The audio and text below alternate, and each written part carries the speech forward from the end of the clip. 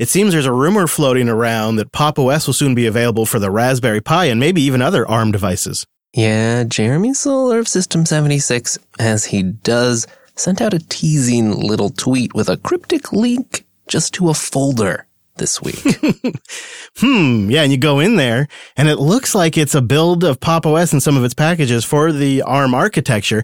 That's pretty cool. I mean, yeah, I'd love to try Pop! OS on a Raspberry Pi, but I'll be impressed when they get running on a launch keyboard.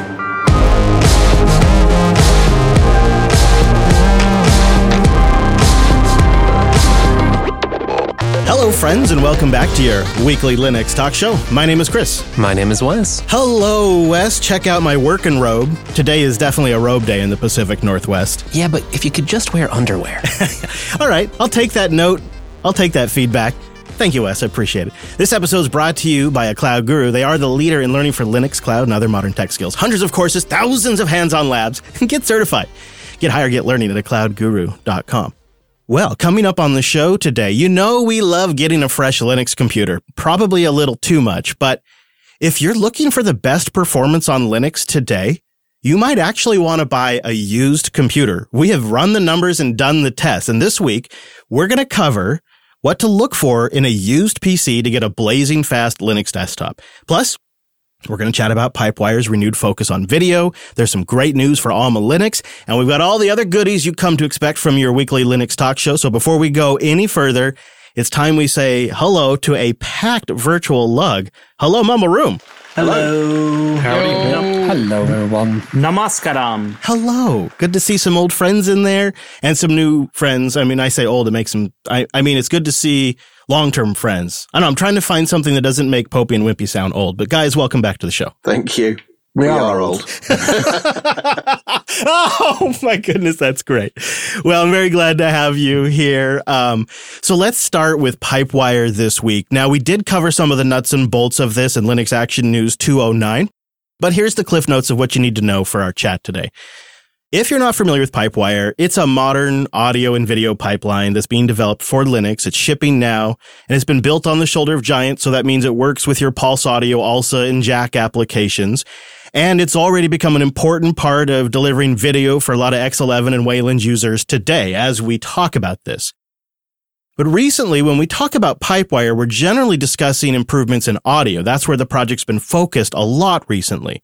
But with audio mostly solved and now just kind of waiting for that to trickle down to distributions, it seems the Pipewire project is renewing a focus on video again. And this time they seem to aim several problems, from improving kernel security to a critical one, allowing more than one application to use a video device at once.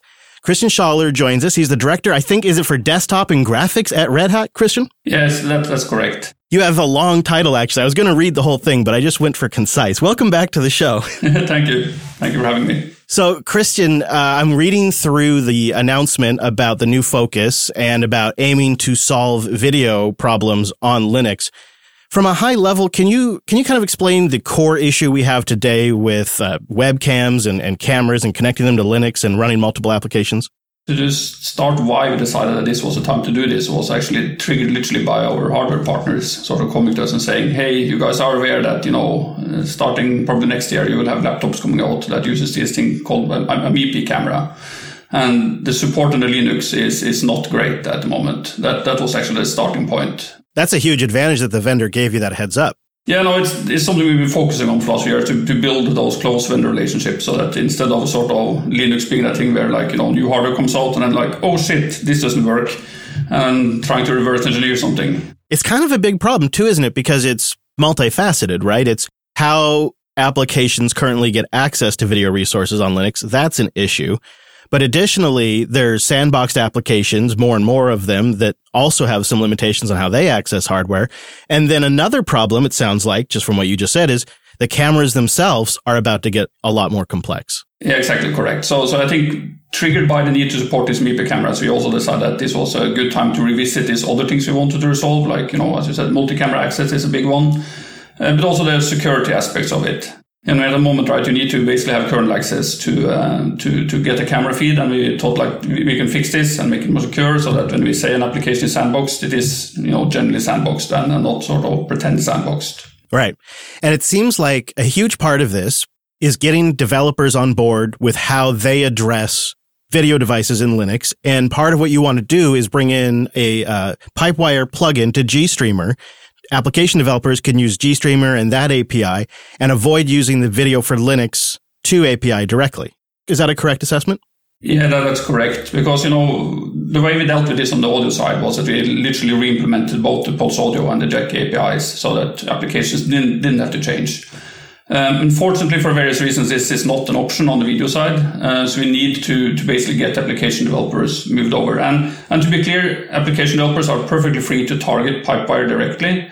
But I think, as I say in my blog, of course, if you are starting from scratch writing a new multimedia application, more often than not, I would say that you probably would be better off just using GStreamer, and then of course you get the Pipewire for free through GStreamer. So the plugin architecture, which that Pipewire plugin for GStreamer, does that actually exist today? Yes, it does. I mean, we have of course had a Pipewire plugin for a long time, but in some sense it's sort of been verified to work for audio, and now we're making sure that it also works fully for video and handles this new use case as we're refocusing. Because call it in theory, the support for capture has been there for a while, but we haven't sort of polished it up or made sure it worked well, or even had any test applications using it. So that's what we're trying to make sure we put in place now to make it all work and work correctly and perfectly.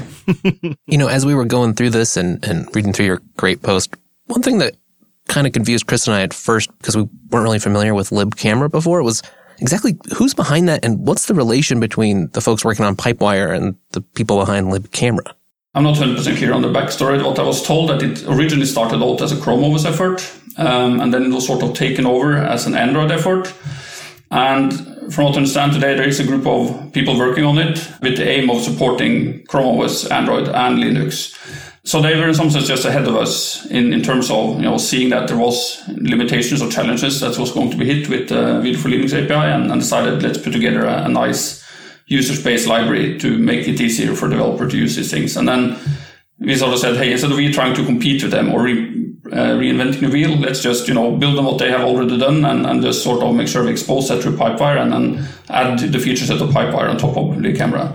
And it's not just Chrome OS. libcamera also has Android support as well. Is that right? Yes, correct. And I think actually, as far as I know, the project is actually funded partially by Google for that reason. So it's probably going to be around for a little while. It's a good one to build on top of, I would imagine. Yeah, that's correct. That's good. When I read through this, what jumped out at me, and maybe you can help me understand this, is, and I'm no desktop Linux developer, but it seems like it isn't quite yet clear how developers who want to ship an application as a Flatpak are going to use this. Because it seems like there's a bit of a debate if this should be like the function of the audio portal or if this should be the function of Pipewire, and Pipewire figures out if it's a sandboxed application and then figures out how to route that audio. Can you shed any light on where that situation's at and how it's going to impact developers writing desktop apps? What we know for sure is that we want both of them, right? We want the portal there in order to have a way to punch through the firewall, when the user allows for that. But I guess what we're still trying to figure out, and try to allude to in the blog post too, is that there's two ways of doing it. One, telling application developers, you call out to the portal API, and then you get a Pipewire handle through that, and then of course you start interacting with Pipewire through it. Or we could say start by calling out to Pipewire, and then Pipewire in the background tries to do the call out to the portal API. Both approaches work. We're just trying to figure out what creates the most consistent developer story and what is also most convenient for people to use. So both are going to play a part. Vim is still thinking hard about what is the best way and trying to get feedback. And I think maybe once we start working with Cheese, as we said, we're going to be our test application, and for that matter with the browsers, that might also help us inform us a little bit on exactly how we want to do that API setup. That makes sense. And it seems we're really on the precipice of something that I got to a point where I had accepted this was never going to exist for Linux. Like I thought the Mac had this unified audio video API pipeline pretty well established. Windows had its system that seems to work pretty well for them, but Linux had all of these various components and projects that didn't really work together. And Pipewire refocusing on video, now that audio has been fairly solved, is actually the first chance I've seen of solving this problem in a super modern way that is really unique and specific to Linux without flushing everything that's been done before. And so I know for this to fully work, you've got to get community buy-off. You've got to get distribution maintainers to support this. You've got to get open source projects to support this, and maybe even commercial developers to support this. What is kind of your thought on how that kind of community participation can be achieved? Because I think the Pipewire project has demonstrated a pretty good success rate with getting audio community adoption, but this is a whole other level of complexity. Definitely. And part of my hope here is that we can use our success on the audio to convince people to work with us on the video side. In some sense, of course, it was a lot easier on the audio side because most people didn't have to do anything. It was like, oh, hey, my Jack application actually works on Pipewire. Holy shit. Yeah. So it was sort of like a free transition, but this time when we need people to actually do porting of applications, like they have to move away from using the Vid4Linux API directly and start targeting Pipewire somehow. That, of course, requires us to convince the community to go in. And I think what we want to do, of course, is A, making sure that we provide a good API. B, we want to provide good examples, like I mentioned Tease, but we're also going to be trying to patch in the web browsers as heavy consumers of this to make sure that they work correctly with Pipewire. And then hopefully, the long tail of applications will follow from there. Right. So that's where we're, I guess, fingers crossed that we hope to get the community to really join in with us and help us make this transition. And of course, I think due to, once again, the success on the audio side, I'm sure Pipewire will be shipping in every distribution, soonish. And thus that will hopefully also make application developers less hesitant to target Pipewire because they do know that it is everywhere and, you can trust it to be there and available for you. Well, what kind of timelines do you think end users might start seeing some of these benefits? I think the work on the audio side of Pipewire progressed a lot quicker than I thought. And it sounded like from your post, maybe now's not quite the time for testing, but maybe sometime soon? Yeah, we hope to, I think we sort of often, planning, think in terms of Fedora releases. So I think from our point of view, we hope to start having maybe some of these things ready in Fedora 35. Not for the release of Fedora 35, but sort of during the life cycle of Fedora 35.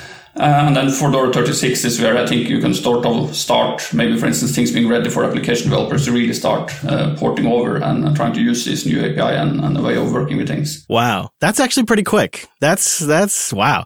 Well, Christian, thank you for coming on and helping explain some of this. And we'll be watching. We are huge advocates of this project.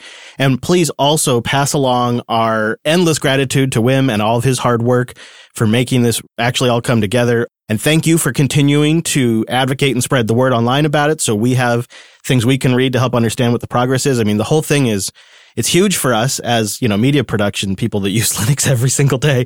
So thank you so much and keep up the great work. Well, thank you for having me on. On to an item that came out just a little bit before the show started today. Alma Linux has announced that their foundation memberships are opening up to the public, and that seems like a great move. If you don't remember, the Alma Linux Foundation is set up as a 501c6 nonprofit, which is the same model used by the Linux Foundation. Individuals and organizations will now be eligible to vote for and be voted into the Alma Linux Foundation's board of directors, as well as participate in committees.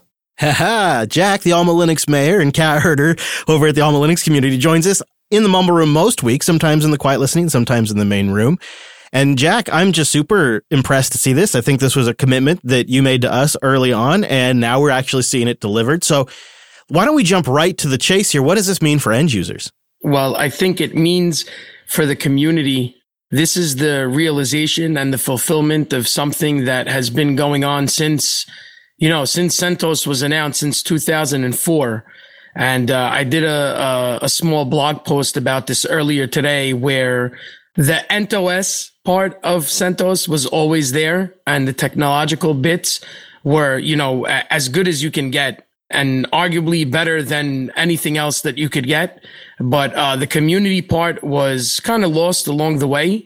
And I think that, if the plan was from the get-go that there should be a distro such as this that had communal ownership, that had its own real foundation where everyone can participate and everyone has a voice, I think that is what, that is what we fulfilled today. So it's kind of hard, especially for people who don't know the whole backstory here, to appreciate the context and what this means, especially those of us who maybe have come into a world where CentOS always existed. And so if we rewind and bring ourselves back in time, it was a revolutionary idea to take an enterprise commercial operating system and make a free version of it for the community.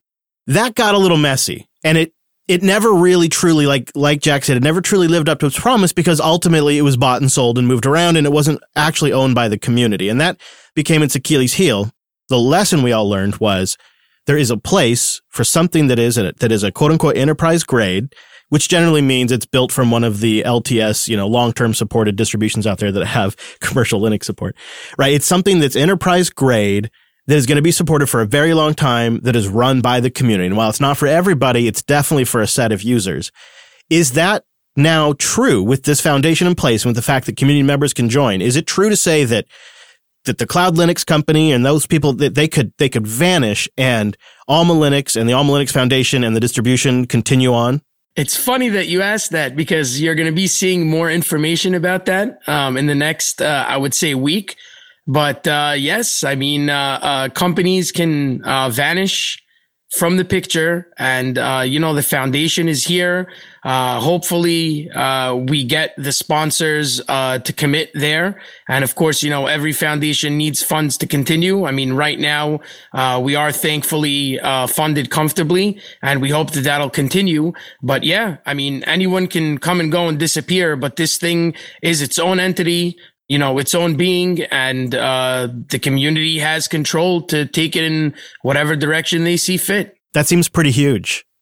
I mean, I'm naive. I know there's still a lot of people that, were originally involved. They're still involved, and that's all whatever. But the idea that this is now, it's not going to get sold around as a property, right? It's not going to get built up to a big revenue stream with a large user base and then be sold to whoever wants to buy it at a certain price point. That's pretty impressive. I say congratulations to you. And I note two things about this. Number one, you said you guys were working towards this. You delivered on that. And number two, you're showing up in our community. You're participating in the community. You're here almost nearly every week. You don't always have something to say, but you're here, you're participating, you're truly invested at that level. And that, I think, is another data point which people can assess when they're looking at, which distribution they want to run for 10 years. So, Jack, just, congratulations, really. And we'll have a link to the details. You guys have a good, solid post up on your website that has more information. I think this is a big milestone. Thanks, Chris. And I just want to say one thing.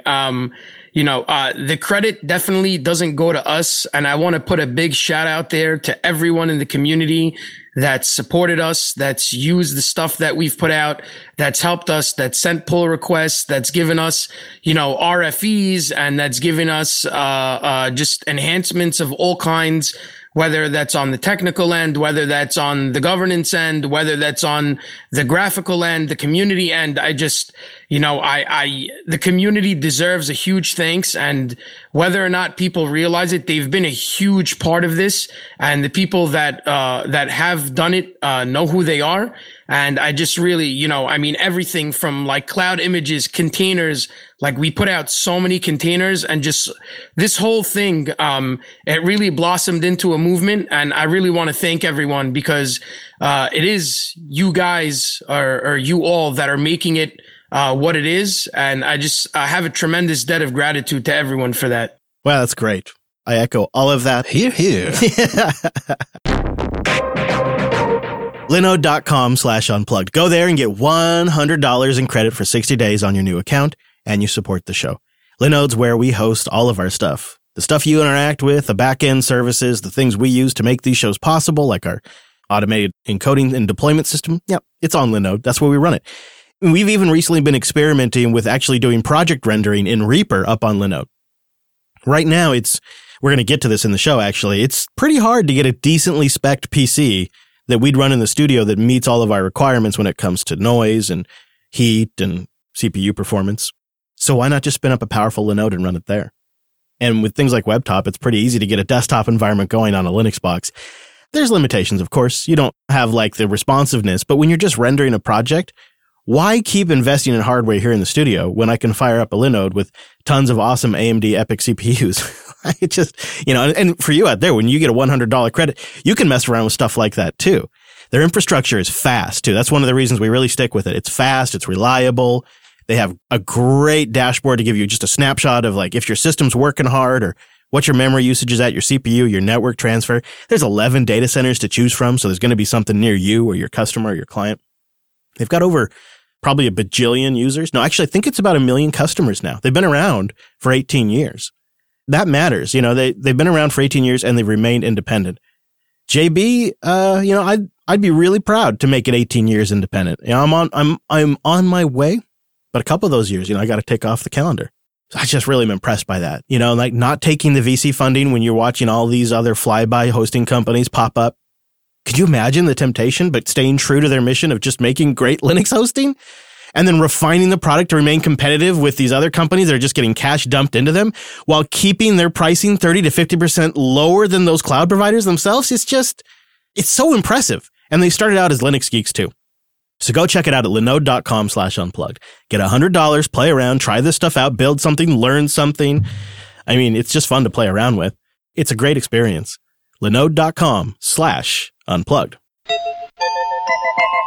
And we have a bit of housekeeping for you today. Thank you to our members at unpluggedcore.com. Some of the best bits of this show are in the live stream. We did a breakdown of the Linus Tech Tips Switch Challenge. That's going to be in the live stream, although I may also release that one as an extra at extra.show. But our members get access to the live version of the show, which has tons of additional content and all of our screw-ups, and they get access to a limited ad tight version. So maybe you got a shorter commute. That's a great one for you.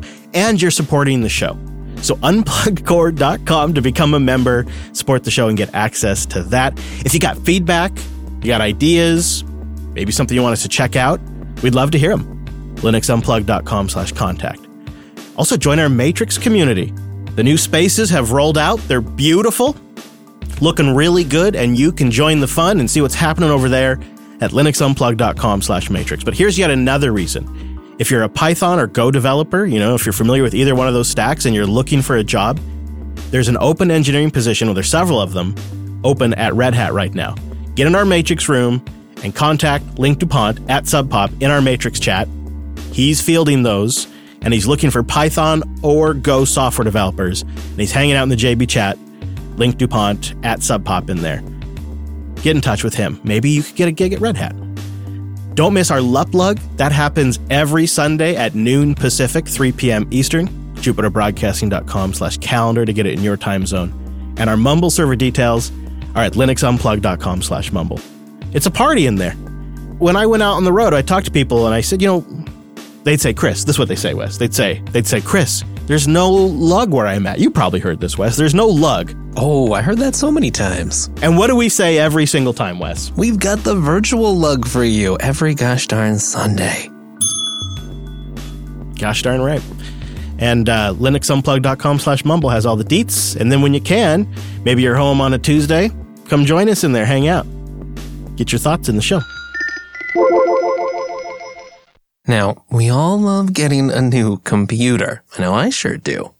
But these days, if you're looking for the best performance on Linux, you might actually want to go used, depending on what you expect to get done and how you have your work environment set up. It could be that an older PC with the right design is actually faster under Linux than a brand new PC with the wrong strategy for how to use it. And while it'd be great if you could spend a lot of money and be guaranteed a super fast desktop Linux experience, our testing shows that's not always going to be the case. And right now, maybe that's just fine. It's harder than ever to buy or build a new PC with high-end parts right now. I mean, AMD CEO Lisa Su said just recently that there's probably going to be a chip shortage all the way through some part of 2022. I know I'd hoped the GPU shortage would end sometime and I could upgrade that old 1060 that I've got hanging around, but it appears we might be stuck for a while. Might be time to dust off that old desktop. Yeah, I think you're right. And man, that's bad. If AMD's saying it's going to be at least until the first half of 2022 is over, I wanted a new desktop or machine at the beginning of this year, and I ended up going the laptop route. you got limited options right now, especially if you want something with Linux first support. And so I received the ThinkPad X1 Carbon, and I decided to use that as my new daily driver for a bit. You know, it's a Linux first computer. Seems like you should have plenty of power to spare. It's got Thunderbolt for external expansion, which I've already got several Thunderbolt devices. There's open source upstream drivers for every major part. It's got a 10th gen Intel i7 CPU, NVMe storage. I already own an eGPU with an AMD RX 570 in it, so like I can just use that with this laptop. I mean, I think on paper, Wes, it all looked pretty good. It all looked solid. Yeah, I mean, you were buying this like computer almost meant to run Linux in some ways, right? It's like almost as close as a Linux first machine as you can get. And I kind of recall you making a big fuss about getting it and totally switching over, packing up that old desktop PC that you built with Noah way back when. Yeah, I did. I looked up the parts for this episode because I thought we built it in 2017, and maybe we did. But Intel considered my CPU end of life in 2014. Oh, ouch. Yeah, it was older than I remember, or at least the parts were. And so I was done with it. I wanted something that felt really, really pretty great and pretty fast because I had set up an Asus gaming laptop for my son, and it had a high refresh rate monitor, and it was really pretty quick system. And I'm like, I'd really like my desktop to feel like this. And then I set off to find like the perfect Linux setup. I thought I had found it. Well, yeah, right. And this thing shipped with Fedora pre-installed. All the drivers were upstream, as you're talking about. Like, really should have been a best case for having a modern Linux setup. Yeah. Yeah. I mean, it has been pretty stable. I'll give it that, you know, and it's been nice. I can mess around with a lot of the latest stuff and everything's upstream. Wayland works pretty good, but performance and usability, it has not been very good. And I was shocked when I actually dug in and did some testing, but I want to tell you before about the results and how I actually ended up back on my old computer. I want to tell you a little bit what I expected. I expected to have a machine that I would sit down at my desk with and, you know, after being mobile, connect it to a Thunderbolt cable and then use a full-size keyboard and mouse and a couple of monitors just, you know, as a daily driver. Just sit down with the laptop, use it like that, maybe play a video game every now and then, but for the most part, just basic terminal chat, web browsing, audio editing, that kind of stuff. It's your office workstation machine. Yeah, exactly. Yeah. And, you know, sometimes I like to have a little fun with it, but for the most part, I just want it to be super rock solid, reliable, and responsive. And then at the end of the day, I liked the idea of unplugging the Thunderbolt cable, putting the laptop in my bag, and taking my main machine home and having everything I really needed with me if I needed to use it on one monitor, or I eventually even opted to have a couple of monitors at home and set up another Thunderbolt setup there. And, you know, I admit I made things a little challenging. My external displays were 1440p resolution. One of them is 144 hertz. The other is rotated vertically. So my external monitors were mixed refresh rates, you know, slightly challenging. But what I ended up with was a substandard experience by any possible measurement. And this is on X11, Wayland, Plasma, GNOME, Wayfire. I mean, really, I tried everything. If I have my external monitors hooked up and I put any Windows on my external monitor, it was just awful input lag, awful glitchiness, dragging Windows around. I've complained about it in the pre-show before. And I mean, and God forbid the system was busy. It would just lag out worse and worse. And it would manifest itself slightly differently if it was on GNOME or Plasma or X11 or Wayland, like, you know, different kinds of performance characteristics. But the core problem just seemed to be anytime I was trying to share screen information between my Intel GPU and my AMD GPU, things just would go sideways. And Neil, you and I were talking about this a little bit in the pre-shows before. It's like there's perhaps like a fundamental plumbing issue happening here, or some kind of decision that's led to poor performance in this setup. This is mostly because the way that things work in the X world is all the displays are stitched together and synchronized to a larger virtual display head. And so, like, if you have 3 or 4 or 6 monitors or whatever, they're all stitched together internally into one big virtual monitor. And that's how everything gets rendered. So the synchronization issues are taken care of. Your monitors are already downgraded to the same refresh rate as your slowest monitor, so on and so on. And so because of all that, moving things across displays becomes very fast because from its perspective, all it's doing is drawing on the pixels in the virtual representation and then mapping that back to the physical displays. In the Wayland world, that's not how it works. Instead, each display, so each monitor, is a separate surface with its own control, its own refresh rates, its own resolution, its own DPI, all those things. This is good and bad. So good in that now it means that your displays can actually operate at their native performance levels independently of each other. But it's bad in that because there's no underlying synchronization, no virtual display underneath, none of that stuff that forces everything to be in sync. Moving things across it and handling, keeping things working, stitched across displays is now very expensive. It is certainly going to be an interesting challenge to see how this is improved over time, but it is definitely fixable for sure. There are a number of strategies to do it, and I think one of the reasons why it didn't get tackled before now is because actually multi-GPU just hasn't worked in Wayland. Because NVIDIA didn't work in Wayland very well in the first place. Sure, yeah. So I could see that kind of causing it not to get worked on, particularly until that was solved. And in a way, funny enough, right, if I just got like a giant 49-inch single screen, I probably would have been fine. Absolutely. Especially if it was a like super high refresh rate one, you'd get all the benefits of it and it would it'd work great. But no one tells you that when you're buying hardware or trying to set up, is there like a Ultimate Linux Workstation guide out there? Not one that I've found anyway. There should be. And I already owned the monitors too when I bought this thing because I had them connected to my desktop. So, I played around with various configs for months. And, like Wimpy will buy a really nice, powerful system. He gets everything working just great and gets great results. So I'm not trying to take away from building brand new, powerful systems here, but I got the combo wrong. Even though I thought I knew all my specs and everything like that, I got it wrong. And so because of the config that I chose to go with, I was suffering for months as I tinkered with this thing. I mean, I attempted to run all of the monitors off the AMD GPU. I attempted to run as much as I could off the Intel GPU. I could go with no monitors and things would be fine, but then I'd feel sad and feel like Linux couldn't live up to my, use case. And so I attempted to improve overall system performance just to, reduce load that would cause things to lag out more. So I tried attacking that route, and I'll share some of those tips with you in a moment. But about 2 weeks ago, guys, I just kind of gave up. When I decided to put Fedora 35 on my ThinkPad, I just said to myself, you know what? This is going to be a single monitor machine, and it's not my daily driver, although actually I've ended up using it pretty much as such. But anyways, I'm removing all the expectations that this is my main workstation. This is just my portable machine now with a single screen. And I took out my old 2014 era desktop. The unceremonious unboxing. It's an i7. It's got like a one-time upgraded AMD GPU in there now that's also an RX 570. And I dusted off, quite literally, and I just kind of connected all of the monitors to it and rehooked everything back up to the machine. And it had been since the beginning since I got the ThinkPad.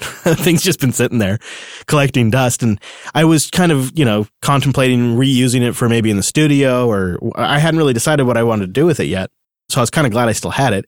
I fired it up, and of course, it's an old Endeavor OS install that I had put on there forever ago. Like when Endeavor OS first came out, I'm like, oh yeah, right. So I do the update, and sure enough, everything updated just fine. And I rebooted and I had the latest Plasma. I had the latest kernel. It was pretty good. Oh, that's kind of just great, isn't it? Wes, I have to tell you, man, like immediately on this old busted system that had been sitting around collecting dust, it was immediately noticeably faster with the multiple monitors and everything. Even just launching applications was faster than this brand new ThinkPad with, a fast NVMe storage. I had to kind of think about this for a moment. Like, why is this older machine in my use cases perceptually so much better than a brand new computer, essentially? And I think it came down to fundamental architecture issues. And, the laptop had a hard time sharing information between the eGPU and the Intel GPU. And I think it'd be true if it was two GPUs, one was Thunderbolt or not. And I think also in terms of desktop usage, the laptop's single hard drive setup, it's NVMe disk, even though it's NVMe, it still leads to I/O contention sometimes. And the Linux desktop, while better, doesn't really handle I/O contention with grace. And if you're also slamming the GPU and you're slamming the network at the same time, it would really lag out bad. And desktop hardware, it's not only more capable in this area, but you're able to architect it in such a way that the disks can be set up maybe where you avoid I/O contention. And maybe your PCI bus is such that there's more bandwidth. And so like in the case of my old desktop, I have a NVMe boot disk. It's small, but I recommend if you want decent performance on Linux, you go with a desktop and you go with multiple disks. So I have like a 256 gigabyte NVMe for my root. I have a 500 gigabyte like Samsung Evo, 512 gigabyte Samsung Evo for my home. I mean, it's not a killer. It's not some like screamer, but it works, right? And then I have a RAID 0 of like 3 or 4 disks. I can't remember because I'm old. That I'll put my sync thing or my Nextcloud or my editing scratch on, or Steam, any kind of process that might run in the background and need to write to disk a lot. I move that over to that RAID 0. Ah, yeah, stuff you don't care about, stuff that's already backed up or synced elsewhere. Yeah, you got it. And then it sort of spreads out the workload across the disks. And so there's not one disk that's generally responsible for everything. And it allows for the package cache to be refreshed while I'm launching an application, while SyncThing is pulling down a large file, and I don't experience any desktop lag. Even though the machinery is from 2014 and some upgraded components, because of the way it's architected, I don't experience performance issues. And this is just in my assessment here. And I actually thought, well, let's go benchmark this. Let's see if some of this bears out. And so I decided to just use Geekbench because you get a simple number. And the X1 does win Geekbench in single core performance, scoring 1039 is the number it gives it. The old Core i7 5820K scores 923 on the single core benchmark. So the laptop beats it by 116 points. In single core work, the laptop beats the old desktop by 116 points, according to Geekbench. And Geekbench runs a bunch of different tests at it to come to that number. But okay, that makes some sense. It's a much newer machine, much newer processor. It probably should win, right? Yeah, it's 5 generations newer. I would think so, right? Yeah. So multi-core, though, is where it got kind of fun, Wes. Like, I didn't know what to expect here. The X1 scored 3,773 on the multi-core benchmark. The 2014 era desktop scored 4,993. The old desktop beats the X1 by over 1,200 points in multi-core benchmarks. That's a pretty big gap. Dang. Yeah. I suspect over the years, Linux has gotten pretty good at handling multiple cores, and it does a good job of throwing things around to different cores, even if the applications themselves are single-threaded. And so you benefit pretty substantially on the Linux desktop by having more cores. Now, you got to make sure your workload, maybe you have a workload that's single-core performance is what matters all day long. But for general desktop use, I think multi-core, having more cores than having very, very fast cores may actually pay more dividends because of the work that's been done for years to manage all of that. Right, especially on this kind of machine where you're checking your email, you've got multiple Electron apps going, maybe you're working on an audio or a video project on the side. There's just a lot of stuff you can spread around. I also want to mention I ran these benchmarks with my daily driving applications loaded because I felt like that was a good representation of I almost always have these applications going, and then I'm using the system to do something on top of that. So they weren't fresh systems. They were freshly booted, but then my base applications loaded. Wimpy, I feel like I want to ask you what your thoughts are on this because I always drool over the hardware that you get to play with these days. Does this track so far with your experiences? Not exactly. What does track is that you can get decent performance out of older hardware on Linux for sure. And, I've got not as many as Popey, but I have a modest number of slightly antique ThinkPads that are still very usable today. And those that are considerably antique, I have replaced, spinning Rust with SSDs, even, SATA, or in some cases, IDE SSDs, and that makes a considerable difference to the oldest of systems. I think your point about mixing display refresh rates is an interesting one, and potentially one that could come and bite that Linux Gaming Challenge that we discussed earlier that Linux Tech Tips are doing, because they have lots of high-ref refresh monitors, and I'm almost certain that they're going to be mixing them, and they are going to run into this, I should imagine, at some point. But I found modern hardware works very well. Extremely well, in fact. Oh, I agree. In terms of, it's better than it ever has been for Linux support, and the performance is incredible if you build the right system. But what I was surprised by is just how boggled this system was, which essentially came down to plumbing issues. Because if I put and I hate to say this, I don't normally do this, but if I put a MacBook Pro in that same position, in the same exact configuration, it works perfectly. There's no lag. Everything's fine. So it's clearly a plumbing issue. Oh, also, what also stung is for like a week or a weekend. I can't remember. I think it was just a weekend. I put Windows 11 on that same ThinkPad to try out Windows 11. And I tried the multi-monitor setup, tried the Thunderbolt stuff. Perfect. No lag. No multi-GPU issues at all. Ugh. It all just worked. It downloaded the drivers. It set up the displays. It was pretty good. So it seems like you can buy a new machine, but if you do it wrong, some plumbing issues in Linux can actually make it such that a machine from 2014 can still kick its ass in some configurations. I'm not trying to say, though, that all new hardware is going to crap out, because that's definitely not true. So I've recently got a X1 Carbon ThinkPad. It's my work laptop, and I've hooked up a couple of displays to it, and I find the Intel GPU internally is really struggling with multiple GPUs. So I ended up using, multiple monitors. So I ended up using an external GPU, and it's only an NVIDIA, I say only, an NVIDIA 1050 Ti in a Razer Core external box. And that's running 3 displays. And that helps, obviously, but there's still something in the plumbing somewhere that makes this slow. And I get what Neil says about all 3 displays under X are one big canvas on which it paints, which is great for me dragging windows around. But there's tearing and windows glitch out now and then. And I'm dangerously close to putting Windows back on this thing because that's what it's shipped with. But I tolerate it because I'm a Linux nerd and I prefer Linux. I tolerate this nonsense, and I close Windows when they start glitching out, and I just relaunch them.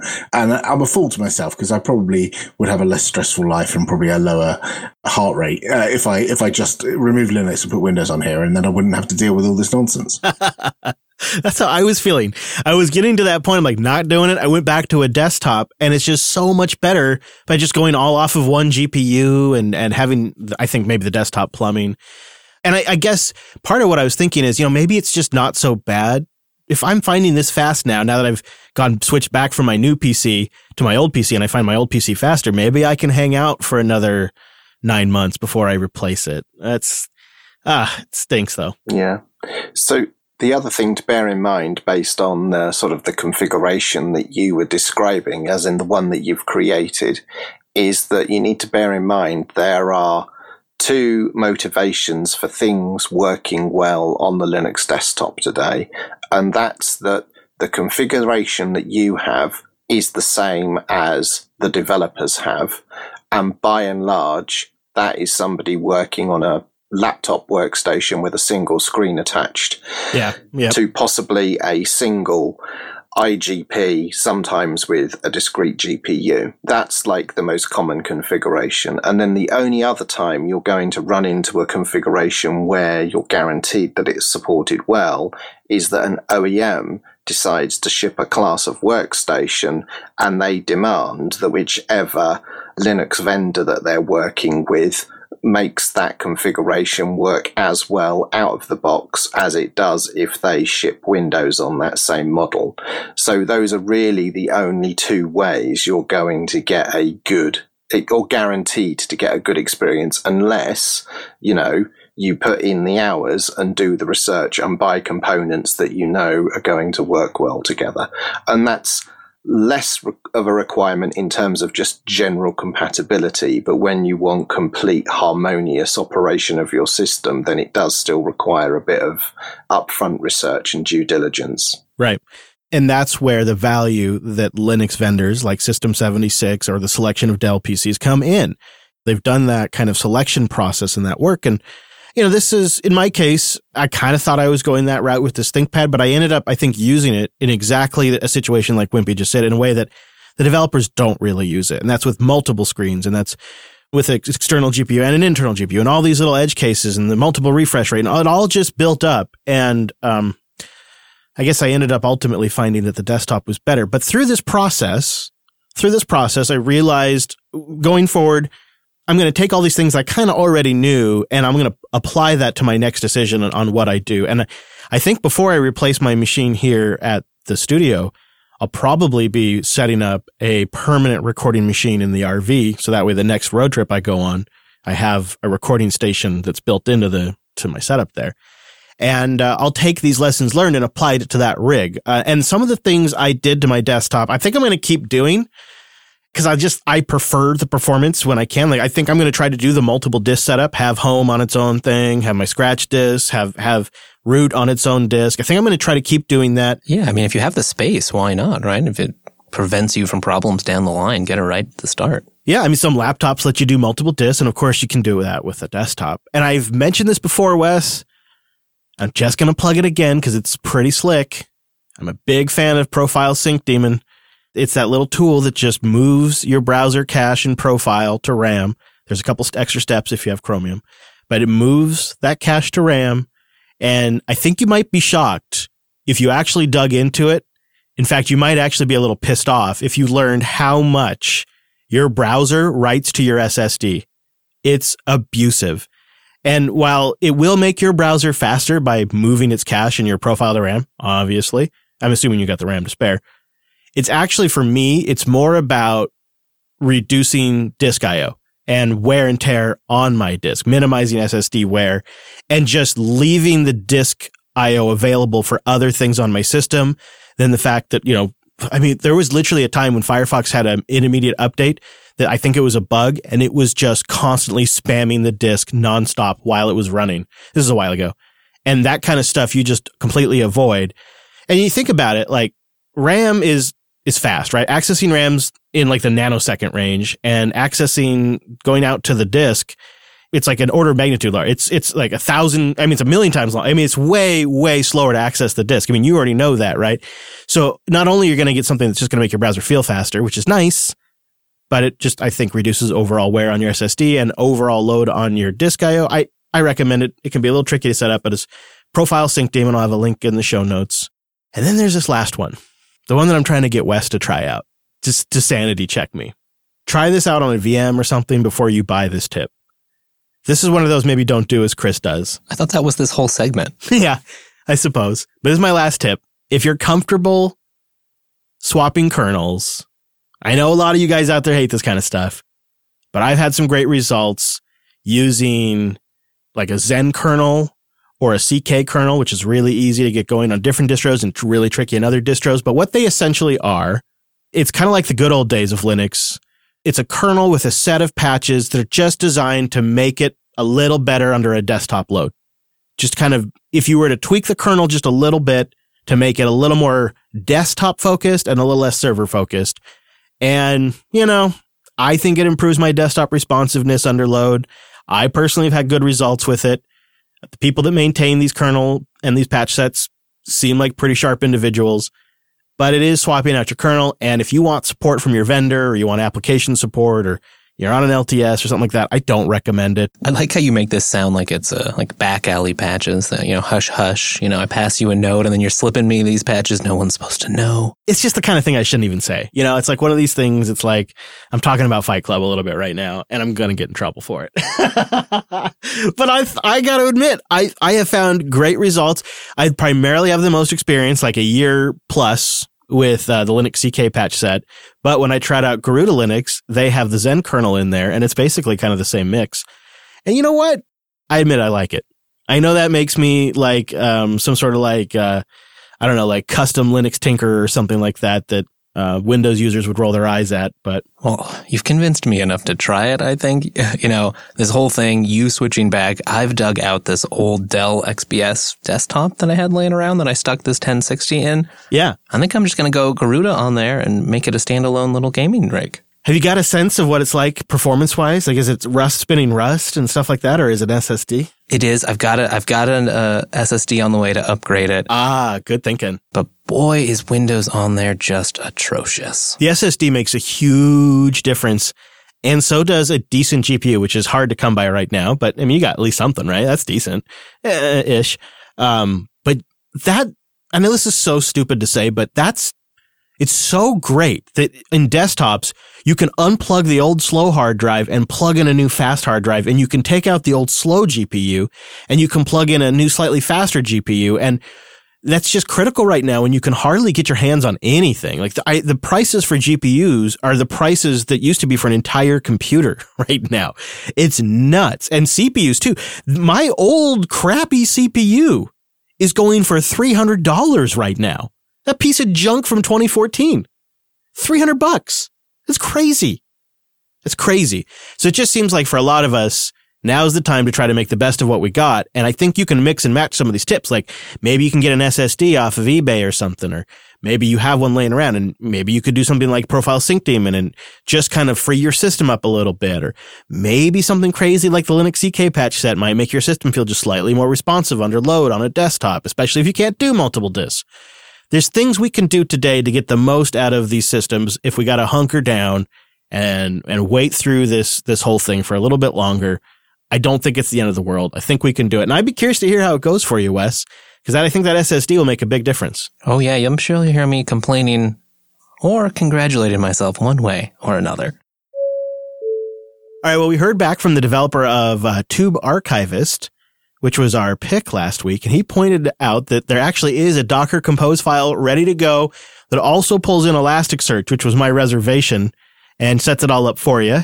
So there's that. Yeah. Do you think you'll actually try it then? I might. Although we have another alternative that was submitted that we'll talk about in a minute. I thought we'd save that for a pick. Did you see that we also got a feedback from Tim on why NixOS would be great in our server poll, which we're going to get to as well here in just a moment. We got a lot of opinions on that. Tim has some solid reasons here on why we really should try NixOS. I mean, okay, number one. I agree. Number 0, Wimpy agrees. Number 1, we've ran Arch long enough now to show it works, right? We were trying to prove something that, okay, maybe you shouldn't run Arch in production, but you can if you try. Number 2, Fedora and SUSE are popular enough that while the rolling variants might be interesting, they're ultimately close to well-established server distros that just can't compare to the weirdness of Nix. That's number 3 as well. Nix is just so off the beaten path.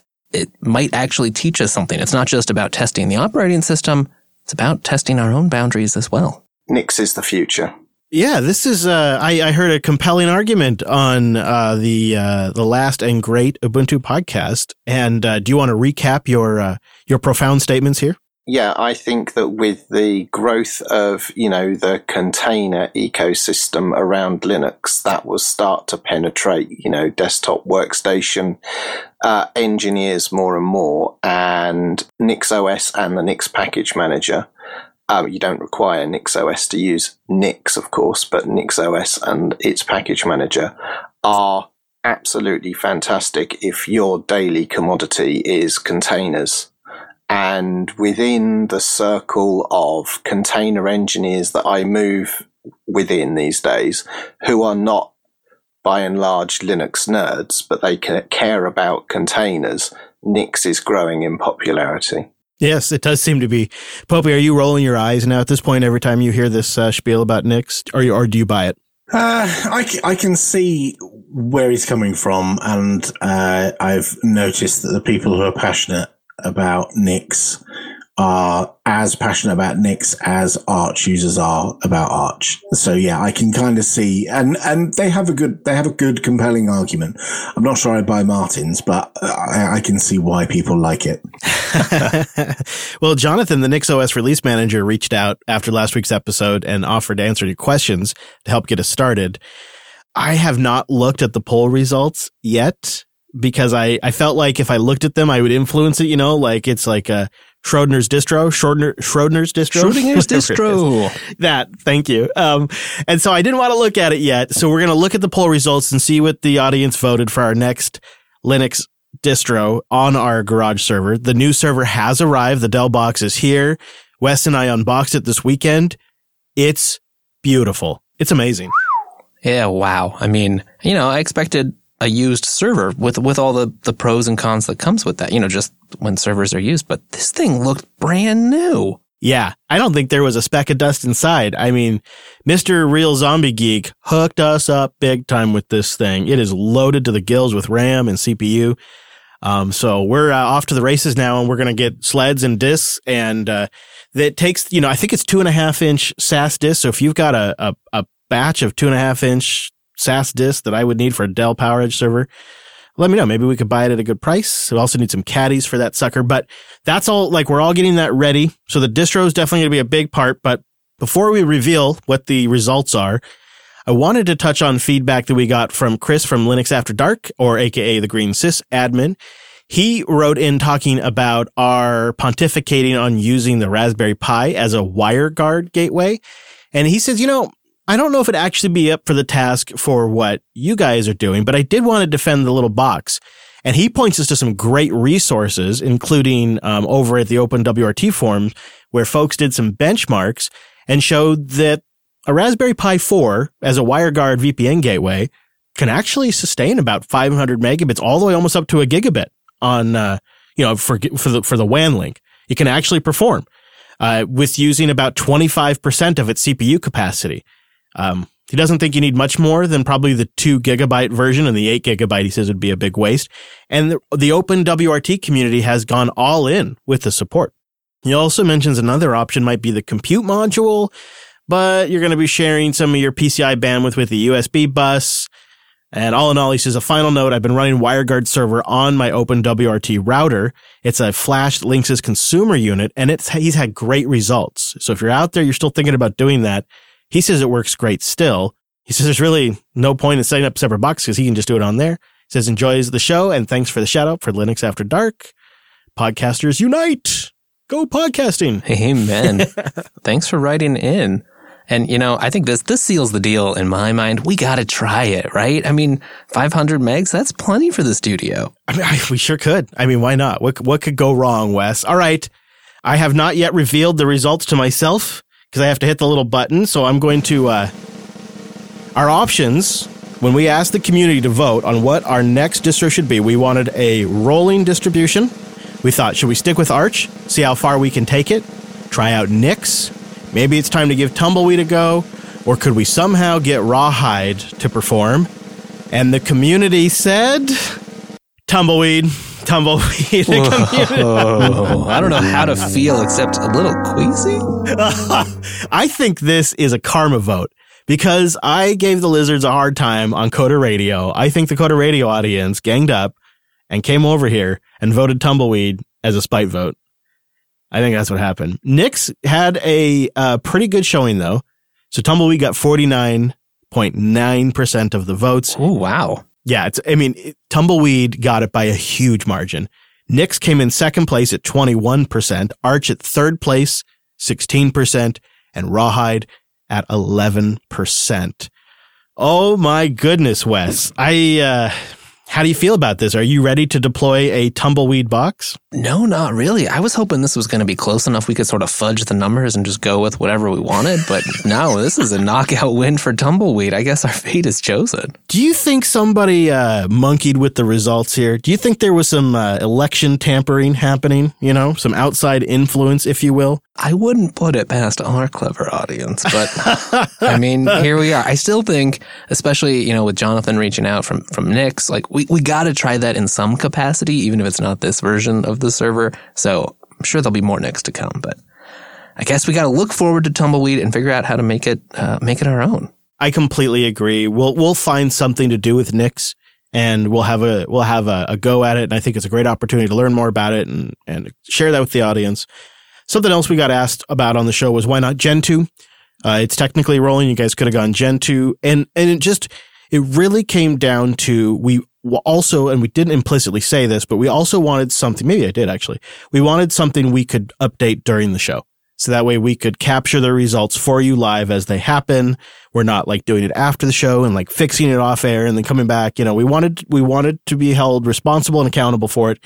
So that meant we had to be able to update it during the show. You could update it through a season of shows if you're using Gentoo. Yeah. I'll come back next week when we have the updates installed.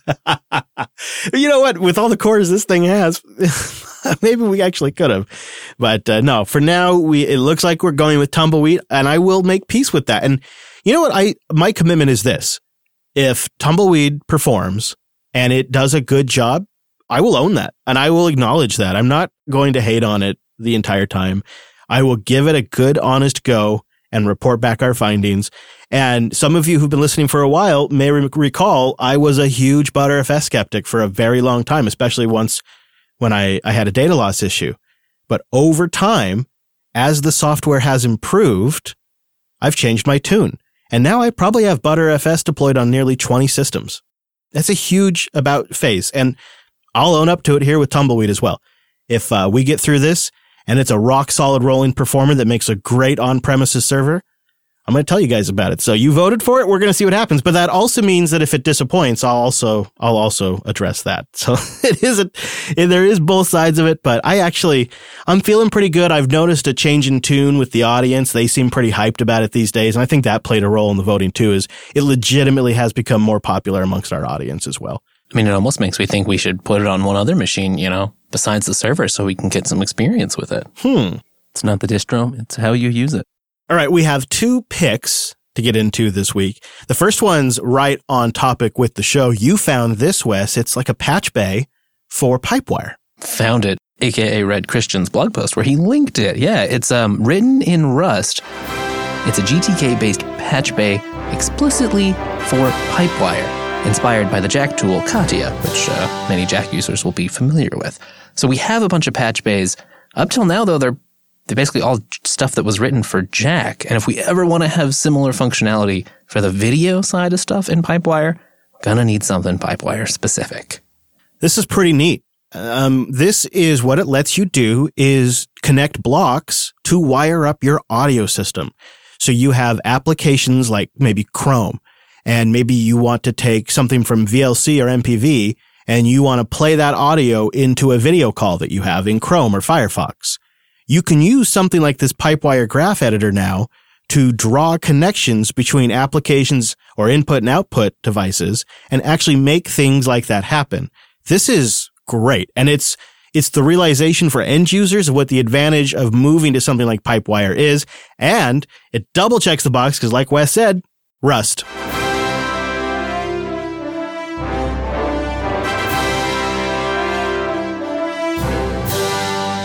And even if you have no use for something like this, go check out the link in the show notes just so you can visualize what we're talking about here, so you can see kind of why people are kind of getting pretty excited about being able to do that kind of stuff. Yeah, I mean, it's tools like this that actually make the show today possible. Very much. Very, very much. I wish I could show people how we have things wired up so that way we can have a mumble room and a guest and remote hosts all on one system. Everybody hears each other. It's all wired up virtually using Jack, and it's pretty powerful. And I think it enables a type of production that people might not even know is possible if you're not familiar with the technology. So go check it out. Number 2, we have 2 picks. That's right. Not one, but 2 crazy picks for you this week is another alternative that came in over Tube Archivist. It's called Tube Sync. Think of it as like Sonar or some of those automatic built-in web apps where you say, I want this thing to be downloaded every time it has a new release. And it goes off and it gets that for you. It's like TiVo for YouTube. So you give it a channel or you give it a feed, you give it some sources, and then it monitors those sources and then automatically downloads those channels or whatever it might be, a YouTube playlist, to your file server for you to watch later. And it tries to pull down the metadata information, the thumbnail, and it tries to preserve the original URL for you as well. You just need Docker or Podman to get it going. It's pretty straightforward, and you end up with something maybe a little closer to what I was looking at. I'm going to play with both of them. Yeah, this looks great. Wow. I know. Isn't this just so neat to see this? And I knew other people out there must be trying to solve this problem. So if you are too, and we got a couple other folks who sent in like their personal scripts and stuff like that. if you're looking for or if you know a great tool or something to essentially watch a YouTube channel and automatically download it and store releases somewhere on your file system so you can easily watch them offline, let us know. linuxunplugged.com/contact. We'd love to hear about it. It's just so neat. And so that's TubeSync. And we'll have a link to TubeSync in the show notes at linuxunplugged.com/426. Better get cracking, Wes. Get syncing your tubes, I'm already downloaded it. And you can find our friends at Cloud Guru on social media. They're just /a Cloud Guru on Facebook, on the YouTubes. If they're up. But, when the social medias are up, you can find them at /a Cloud Guru. It can be rough there. However, respect to Twitter and Telegram. Telegram saw a massive wave of new users and mostly held, and so did Twitter. They mostly held. Yeah. It's, some of them got it right. And this show, our Twitter account, remarkably, just didn't see a huge flood of new users, but maybe you want to go follow it anyways. At Linux Unplugged on the Twitter. The network is at Jupiter Signal. And of course, all of the whole network of podcasts like Self-Hosted, Linux Action News, and Coda Radio, all over at jupiterbroadcasting.com. And don't miss Linux Action News. Things like that Pipewire story about the nuts and bolts of how that's going to work, that's in there. Linux Action News is covering the stuff that really matters every single week in a nice, tight, concise way. Go get it at linuxactionnews.com/subscribe. And then you can just find out about what happens every single week in the world of Linux. And we invite you to join us live every Tuesday. We do this show at noon Pacific, 3 p.m. Eastern. See you next week.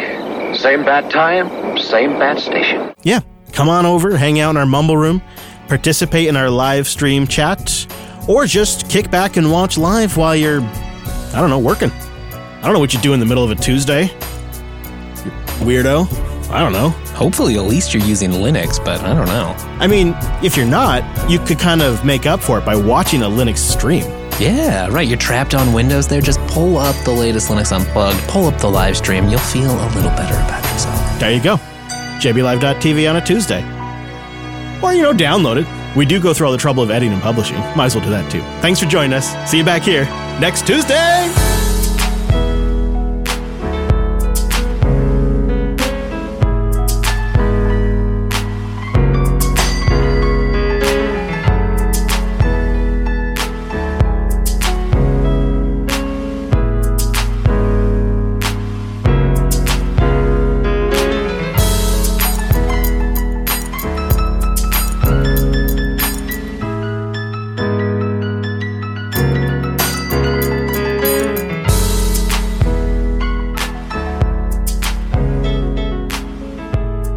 jbtitles.com. Let's go pick our title this week. I hope the Ashi Linux team is successful. I saw they had another update today, but I didn't get a chance to parse it. Did you parse through it all, Wes? There's a lot of stuff in there, mostly a whole bunch of different updates on the various patches and driver bits that they've been working on to slowly get upstream which parts are working and what's in progress. I'm half kidding when I say this, but only half kidding. In a way, if Ashi Linux got really great desktop Linux support on the M1 Macs, it'd be a viable option for people like me who want to get fast hardware right now that doesn't suck a ton of power. Because I'm looking at this from the RV perspective where more and more I'm living off solar, and there's just a massive cost difference for me in terms of power from 33 watts and 300 watts. And, that's maybe like the PC not even working that hard. I'm not playing a video game. I'm not doing anything that's rendering, right? I'm just maybe I have my basic apps open. It's going to have 180, 200 watt draw versus the absolute max of an M1 is like around 33 watts. Yeah. That's like a days of difference for me in power usage. But I'm not going to pull the trigger on that until I know I can run Linux on it and it's going to run well. But it's like this weird situation we're in with this part shortage that might extend out into, middle of 2022 if we're lucky. It's weird that an M1 may actually be a viable option to get a decent performing Linux desktop if they pull it off. Did you see the in the responses to Jeremy's tweet about ARM 64 access availability for POP?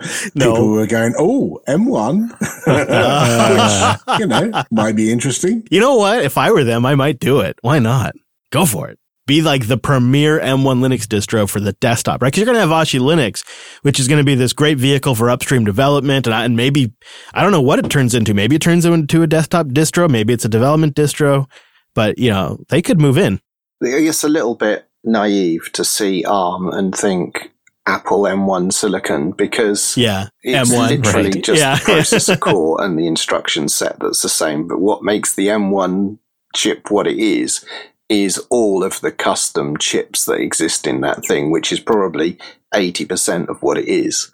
And that's where all the complexity on the bring up, lives, because none of that's documented. That's Apple IP, and that's what these people are working so hard to unlock. Yep.